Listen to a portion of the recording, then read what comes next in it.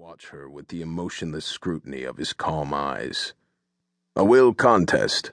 he asked. "No," she said. "Not exactly a contest. I want to know something about a trust provision." "Well," he said with gentle insistence, "suppose you tell me exactly what it is you want to know." "A party dies," she said, "and leaves a will containing a clause by which a beneficiary under the will—" "That'll do," said Perry Mason. "Don't try that line. This is a matter that you're interested in?" "Yes." "Very well, then," he said. "Give me the facts and quit beating around the bush." "It's my father's will," she said. "His name was Carl Selane. I'm an only child."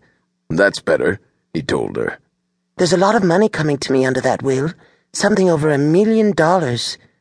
Perry Mason showed interest. "And you think there'll be a trial over it?" he asked. "I don't know," she said. "I hope not." "Well, go ahead," said the lawyer. "He didn't leave the money to me outright," she said. "He left it in a trust." "Who's the trustee?" asked Mason. "My uncle, Edward Norton." "All right," he said. "Go on."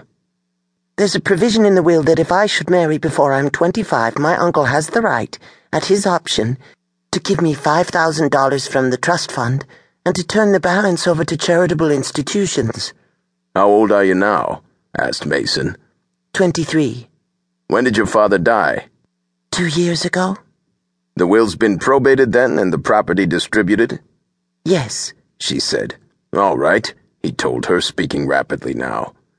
"If the provision in regard to the trust was carried through in the decree of distribution and there was no appeal from that decree, there can be no collateral attack, except under exceptional circumstances." Her restless finger picked at the arm of the chair, and the nail made little noises as it dug into the leather. "That's what I wanted to ask you about," she said. "All right," said Mason. "Go ahead and ask me." "Under the will," she said, "my uncle controls the trust monies. He can invest them in any way he wants, and he can give me whatever money he thinks I should have. When I'm 27, he's to give me the principal if he thinks that the possession of such a large sum of money won't spoil my life. Otherwise, he's to buy me an annuity of $500 a month for life and give the balance to charity." "Rather an unusual trust provision," said Perry Mason tonelessly. "My father," she said, "was rather an unusual man, and I was just a little bit wild."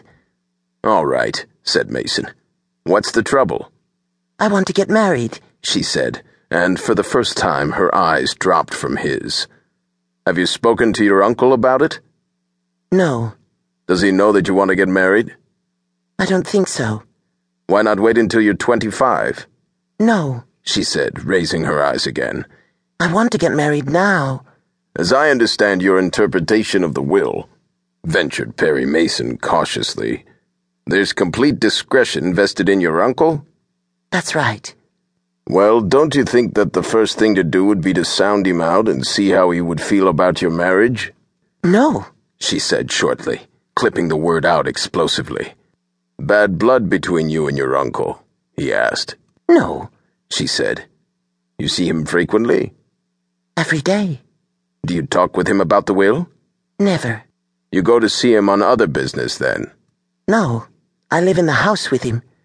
"I see," said Perry Mason, speaking in that calm, expressionless voice. "Your uncle is entrusted with a whole lot of money and given a discretion which is rather unusual. I take it that he's under bond." "Oh, yes," she said. "He's under bond. As far as that's concerned, the trust fund is perfectly safe. My uncle is meticulously careful. Too careful. That is, he's too methodical in everything he does." "Does he have money of his own?" asked the lawyer. "Lots of it," she said. "Well," said Mason, with just a trace of impatience, "what do you want me to do?" "I want you," she said, "to fix it so I can get married." He stared at her for several seconds in silent, meditative appraisal. "Have you got a copy of the will or of the decree of distribution?" he asked at length. She shook her head. "Do I need one?" she asked. The lawyer nodded. "I can't very well give you an interpretation of a legal document until I've seen the document." "But I told you exactly what it said." "You gave me your version of what it said. There may be a great deal of difference."